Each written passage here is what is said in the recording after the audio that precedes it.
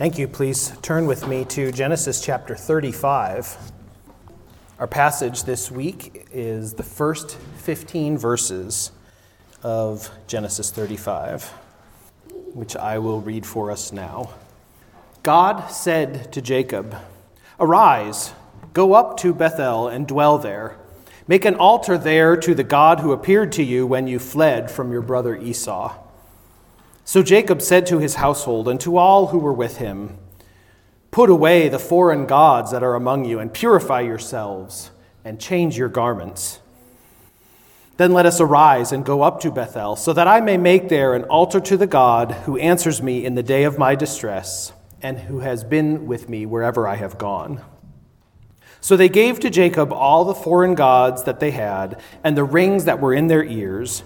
Jacob hid them under the terebinth tree that was near Shechem. And as they journeyed, a terror from God fell upon the cities that were around them, so that they did not pursue the sons of Jacob.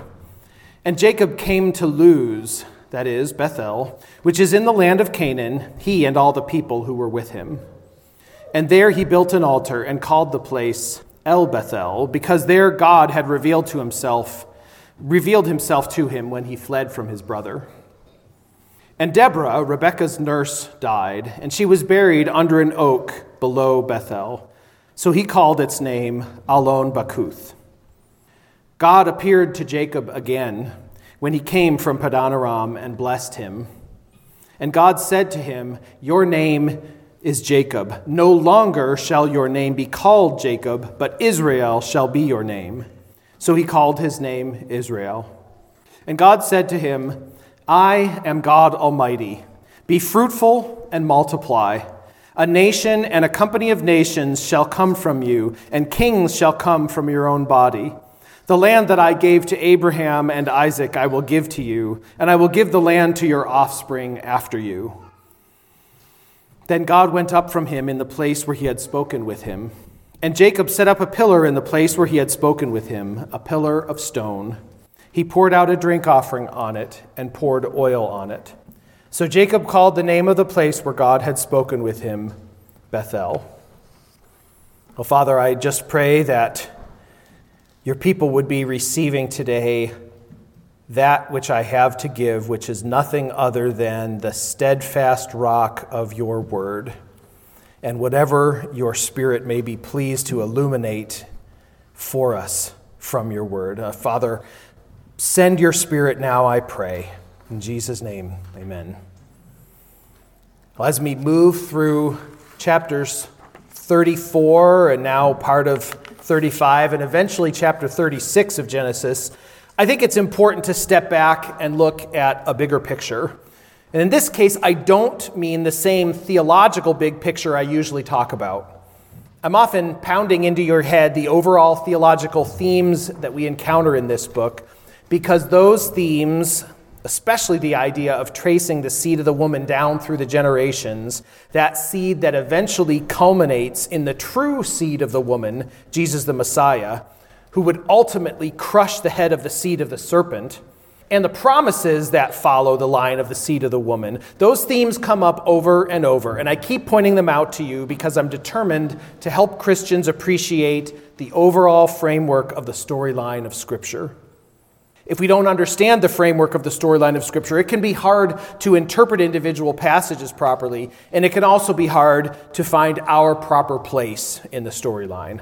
But that's not my goal today. My goal today in stepping back is actually to step back even a little further and look at some aspects of the nature of Scripture itself. And to do so, we'll use aspects displayed in this particular passage. The first thing I'd like to point out to you from this passage regarding the nature of Scripture will not be a new concept to most of you, especially if you've been listening to any of these messages from the rest of the book of Genesis. The concept here is that the Bible presents actual, genuine history. Another way of saying this is that the Bible presents to us more than just stories that lend themselves well to a Sunday school setting. Certainly, we do read some incredibly engaging narratives. Back more than a year ago, we read about the creation of the whole universe and all the plants and animals and the first human, Adam. We read about the first temptation and the first sin of Adam back in the garden. We read about the first murder of Abel by Cain. We read about a man named Noah being called by God to build a huge ark for a global flood that took more than 100 years to come as foretold, and about how Noah and his family kept alive enough of the land animals to repopulate the earth after this global flood. We read about Abraham being called by God to leave his pagan family and his pagan region and to set out for a land he didn't know, in order that God might fulfill promises to him and to his descendants. We read about how Abraham's wife Sarah was barren, but how God eventually appeared to them in human form to confirm his word and to announce that in another year's time they would actually have a newborn son, Isaac. We read about how God rained down fire and brimstone on the cities of Sodom and Gomorrah for their shameful, lascivious conduct before God and man, and how Lot escaped with his 2 daughters, but how Lot's wife turned into a pillar of salt. I could keep going on up until the accounts we've read more recently about God calling Abraham to sacrifice Isaac and then stopping him at the last moment, about Isaac and Jacob each finding wives, about Jacob deceiving his twin brother Esau out of his blessing and birthright. I could tell again about how Jacob ended up marrying 2 wives, and by those 2 wives and 2 other servants bore 12 sons and at least 1 daughter, although we haven't come to that 12th son yet. Most of that material seems ready-made for Sunday school stories to teach young children the content and overall picture of the Bible. But if you've been paying attention, you've also noticed that we had more than just these kinds of stories. We've read chapters filled with genealogies, showing generation after generation who descended from whom. In fact, we got another chapter full of genealogies right ahead of us in chapter 36. We've also read detailed accounts about horrible events you're highly unlikely to retell in a children's Sunday school. We read about Noah's final lapse into sin and his son Ham's lecherous activity. We read about Lot's daughters and their highly questionable choices. We read about Abraham and Isaac, each taking their wives into foreign lands, putting them at risk to save their own skins by saying that they were sisters and not wives. And just last week, we read about how Shechem defiled Dinah and about how Jacob and his sons reacted in the aftermath. These are not fairy tales that begin with, "Once upon a time in a land far, far away." And they're not stories that always paint the heroes in a good light. Many of the heroes, in fact, virtually all of the human heroes, are portrayed with their most obvious flaws and their worst sins and worst decisions for all of humanity forever after to see. The point is that this is not just mythology. It's not just bedtime stories or fairy tales. It's not just moralistic tales to teach you how the giraffe got its long neck or why you should eat your vegetables and share with your siblings. This is the very history of our world, from the first moment God spoke the universe into existence. We don't have every single detail, but we have an awful lot of the details that help us to locate these narratives in time and space and to push us into dealing with the claims that the Bible makes on all our lives. Take this passage, for instance, these first 15 verses of chapter 35. We're winding up some of the details about the story of Jacob here and his brother Esau in the next chapter, before the accounts are completely dominated by Jacob's sons, especially Joseph. And one piece of information we read here in this passage, though I'm taking it a bit out of order, shows us just how much rich historical detail we see in these accounts. Verse 8, Deborah, Rebekah's nurse, died, and she was buried under an oak below Bethel. So he called its name Allon Bakuth, which you may see in your margin or at the bottom of your Bible page means oak of weeping. Well, this is really an incredible piece of information. We first heard about this woman back in chapter 24, verse 59. She was identified there as simply the nurse of Rebekah, who was sent along with her from her brother Laban's house when Rebekah agreed to leave home and marry Isaac. So this woman was a nurse to Rebekah, and then lived with Rebekah and Isaac, likely the entire time Isaac and Rebekah were waiting to have children, which was about 20 years, and all the time that Jacob and Esau lived at home together as well, which is another 75 years. And now we can see why she was named here, because she must have been incredibly old. Most women's ages are not reported in the scripture. But if she was the woman who nursed Rebekah, and Jacob is more than 100 years old at this point, then Deborah must be about 160 years old or older. That's just a rough guess, but I think it's a pretty good one based on the time scale we're given. This woman must have had a loving relationship with Jacob and his family, and also the fact that her death is mentioned, but not the death of Rebekah, Jacob's own beloved mother, is incredible as well. But Deborah's presence with Jacob and his family is probably the best evidence we have that Rebekah had already died, because Rebekah's death was probably the catalyst for Deborah leaving the home of Isaac to live with Jacob and his wives and children, probably sometime after Jacob had fled Laban's household in Padan Aram.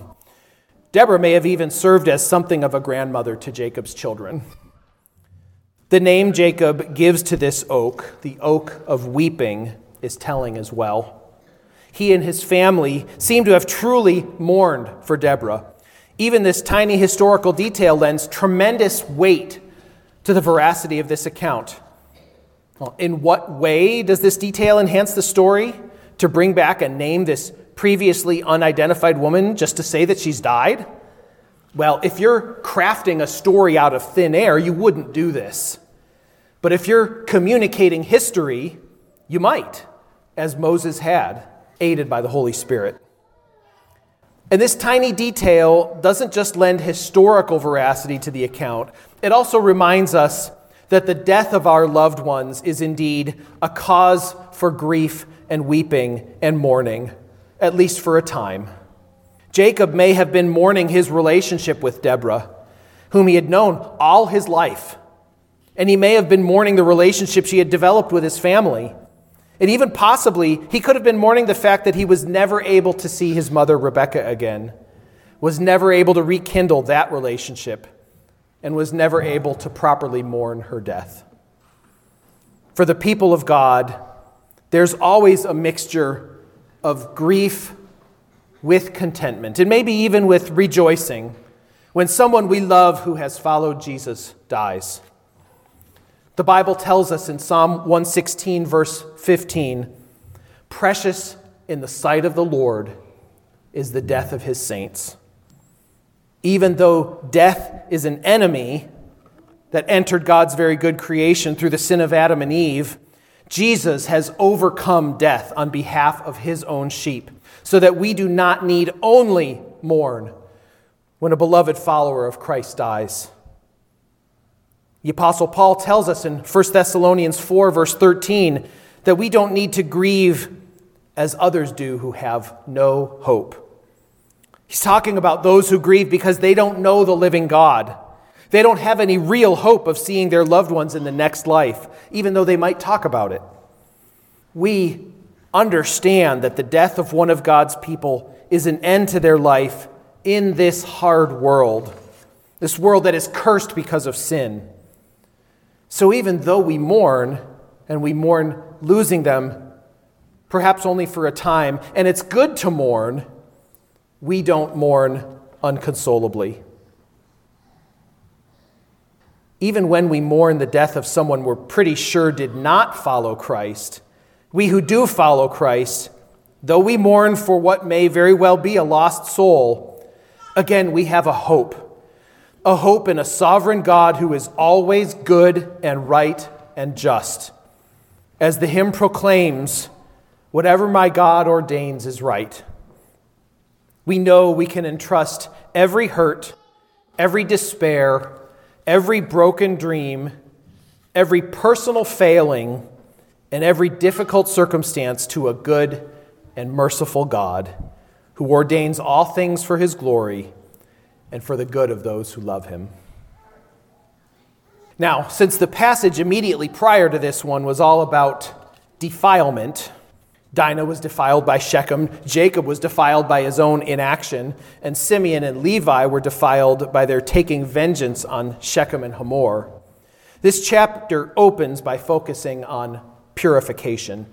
And the purification comes as a result of God's revelation to Jacob. God has spoken to Jacob now, again here in verse 1, and told him to go back to Bethel and dwell there and build an altar. God has told Jacob to go back to the place where God first spoke to him and revealed not only the ladder between heaven and earth, but also first clearly passed on the promises of Abraham and Isaac to him. So here's the second aspect of Scripture I want to point out to you in this passage. Scripture serves as God's revelation to us. Scripture serves as God's revelation to us. Scripture is the way God reveals himself to us in these last days through his Son, Jesus Christ, as it says in Hebrews 1. Jesus is called the Word of God. Think about John 1, verse 1. In the beginning was the Word, and the Word was with God, and the Word was God. So we have God's living Word in the person of Jesus Christ, who has risen from the dead and lives forevermore. And we also have his written Word in the Bible, which is frequently called things like the law, the prophets, and the writings. And the New Testament is put on par with the scriptures of the Old Testament. We hear it called things like the more sure word of prophecy and the revelation of Jesus Christ. God's word serves as a revelation to his people about who he is, what he's done, how he's guided and shaped and ordained history, and also what claims he makes on our lives. And not just the lives who proclaim to follow him, but on the lives of everyone and everything in his entire creation, because he is the supreme creator and he's Lord over all. Everyone submits to his will eventually, either voluntarily or unwillingly. And even while they live on this earth, people who intentionally, actively disobey and subvert his moral commands still end up being mere pawns in the course of history that he ordains and shapes. So when we encounter the revelation of God, as Jacob does in verse 1, we must respond. Jacob's response here is to deal once and for all with any idol worship in his family. These foreign idols that he commands his household to put away. They might include the household gods that Rachel had stolen from her father Laban. They might also include items acquired in the plunder of the city of Shechem. Verse 4, for example, mentions earrings, possibly because earrings were often shaped into idolatrous figurines, and also possibly because they might provide the most readily available raw material for crafting a larger idolatrous image. As occurred later on in the events recorded in Exodus 32, where it says in verse 3 that the people took off the rings of gold in their ears to give to Aaron to make an idol for them. And Jacob commanded them to change their clothes as well. A change of clothing throughout the Old Testament and New Testament frequently refers to an act of purification, whether it was a purification ritual for the priests and Levites, or whether it's the symbolic change of clothing that occurs when a person repents and follows Christ. Isaiah 61:10 talks about rejoicing in the Lord, for he has clothed me with the garments of salvation. He has covered me with the robe of righteousness. There's symbolic power in the clothing we wear. So part of our response to God's revelation is to walk in obedience and purity especially. This getting rid of idols and changing garments, this all speaks of our letting go of our reliance on the world and our affinity for the world, and demonstrating our utter devotion to God. Sometimes new converts will do something like this today. There have been a couple of times in my Christian walk that I've gotten rid of certain kinds of music that had a negative impact on my spiritual life, whether it was secular music or Christian-themed music that was doctrinally and practically destructive. I don't say this is something every Christian has to do, but I will say I think much of our church subculture tends to downplay just how close to the world they really live and really want to live. What I mean by that is the worldliness they try to live in as they also try to walk the narrow road of following Christ. We are particularly susceptible to that temptation in our nation because we live in such a prosperous society, generally speaking. The temptations of the world don't always come dressed in a devil's suit. You don't have to be caught up in hardcore pornography to be enticed away by the mindless, soul-sucking entertainment foisted on us through nearly every means possible.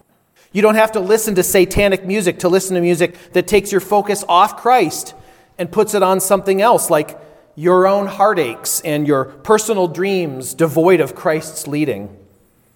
You don't have to bow down before a gold figurine in order to cave into societal pressures that would have you worship money and the seeming control it offers, or to worship politics and the apparent justice it may offer, or to worship relationships and the apparent emotional healing they may offer, or to worship comfort and the apparent rest it may offer.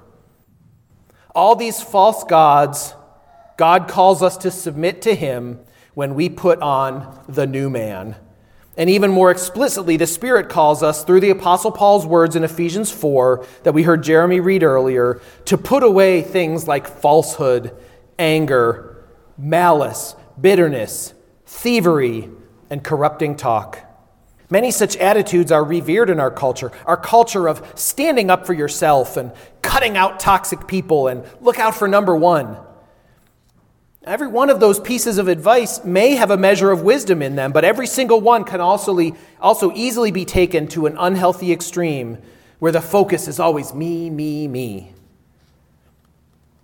God calls us to be pure, being renewed in the spirit of our minds and putting on the new self, created after the likeness of God in true righteousness and holiness. And if you remember our study in 1 John, the Apostle John calls us not to love the world or the things of the world, because those things are passing away.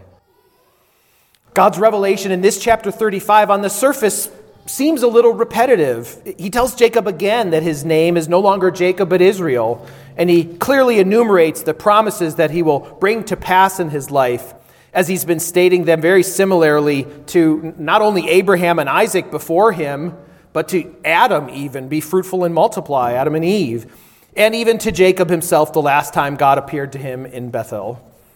And so you might ask, why all this repetition? But seriously, how many times do we need to hear the promises of God spoken into our lives?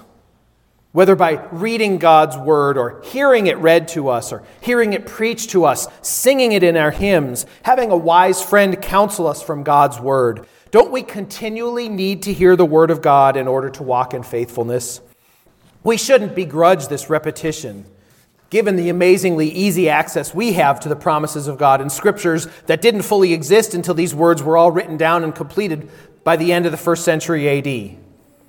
Even in much of the rest of the world, many Christians have little to no access to the Bible, and they hang on maybe 1 or 2 or maybe a dozen verses that they've memorized. God's revelation to us is precious, it's necessary, and it should lead us to respond in purity and obedience. Finally, God's word is a continual demonstration to us of His eternal love and covenant faithfulness. It's a continual demonstration to us of His eternal love and covenant faithfulness.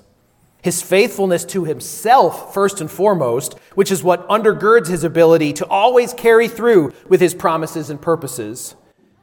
And then His subsequent faithfulness to us, the beneficiaries of many of His promises.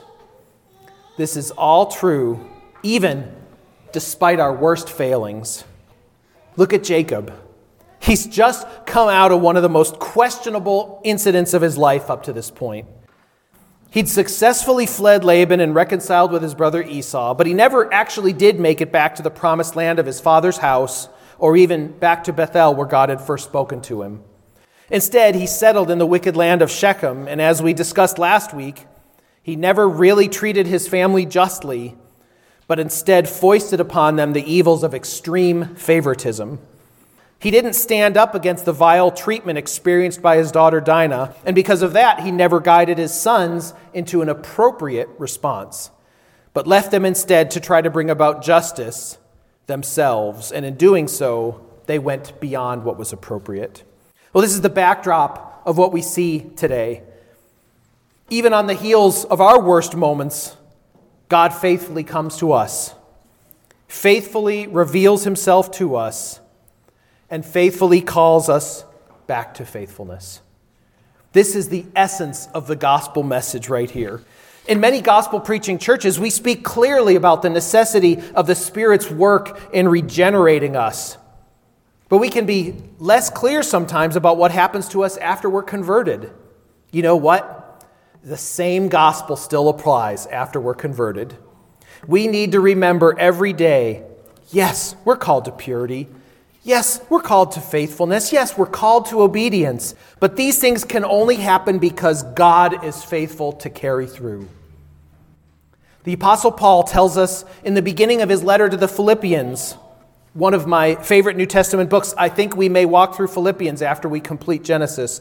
Paul writes in Philippians 1 verse 6, "I am sure of this, that he who began a good work in you will bring it to completion at the day of Jesus Christ." He will do it. He will bring the good work he began in you to completion. Yes, we have responsibilities. Yes, we need to walk in the Spirit, put on the new man, and be renewed in our mind rather than be conformed to the world. But as Paul writes again in the very next chapter of Philippians, it's God who works in you, both to will and to work for his good pleasure. We can bring our worst to God. Even after we've already been converted and been washed, we can crawl back to God in the wake of our worst failures and hear him call us back to faithfulness because he is faithful. You know how we say that Jesus died on the cross for our sins? The penalty for those sins was paid far long before you were ever born or I was ever born, if you're one of his own sheep. And we're not just talking about the sins you committed before you were converted. Does Jesus need to die again for some sin you just committed yesterday or haven't committed yet? No. The penalty for all those sins was laid on Jesus on the cross, just like the penalty for all your earlier sins, if you belong to him. Isn't that a glorious truth? We see every day that God's word, his written word and his living word, is a demonstration of his covenant love and faithfulness toward us. Without that steady rock, we are each houses built on sand. Without that guiding light, we're lost in the darkness of the evil all around us. And when we succumb to that evil for a moment, when we lose our way, when we fail at perfectly living up to God's high calling in Christ Jesus, we know that Jesus still sits at the right hand of the Father, pleading his shed blood on our behalf. What a friend, what a great Savior we have in Jesus. Hallelujah. Let's pray. Father, your Spirit is the only thing that can awaken in us that desire to live pure and holy lives.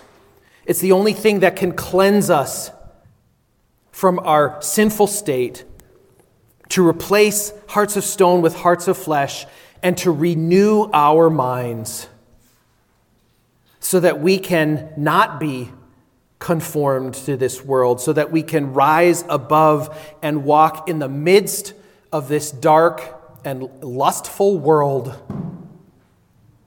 without being completely overcome.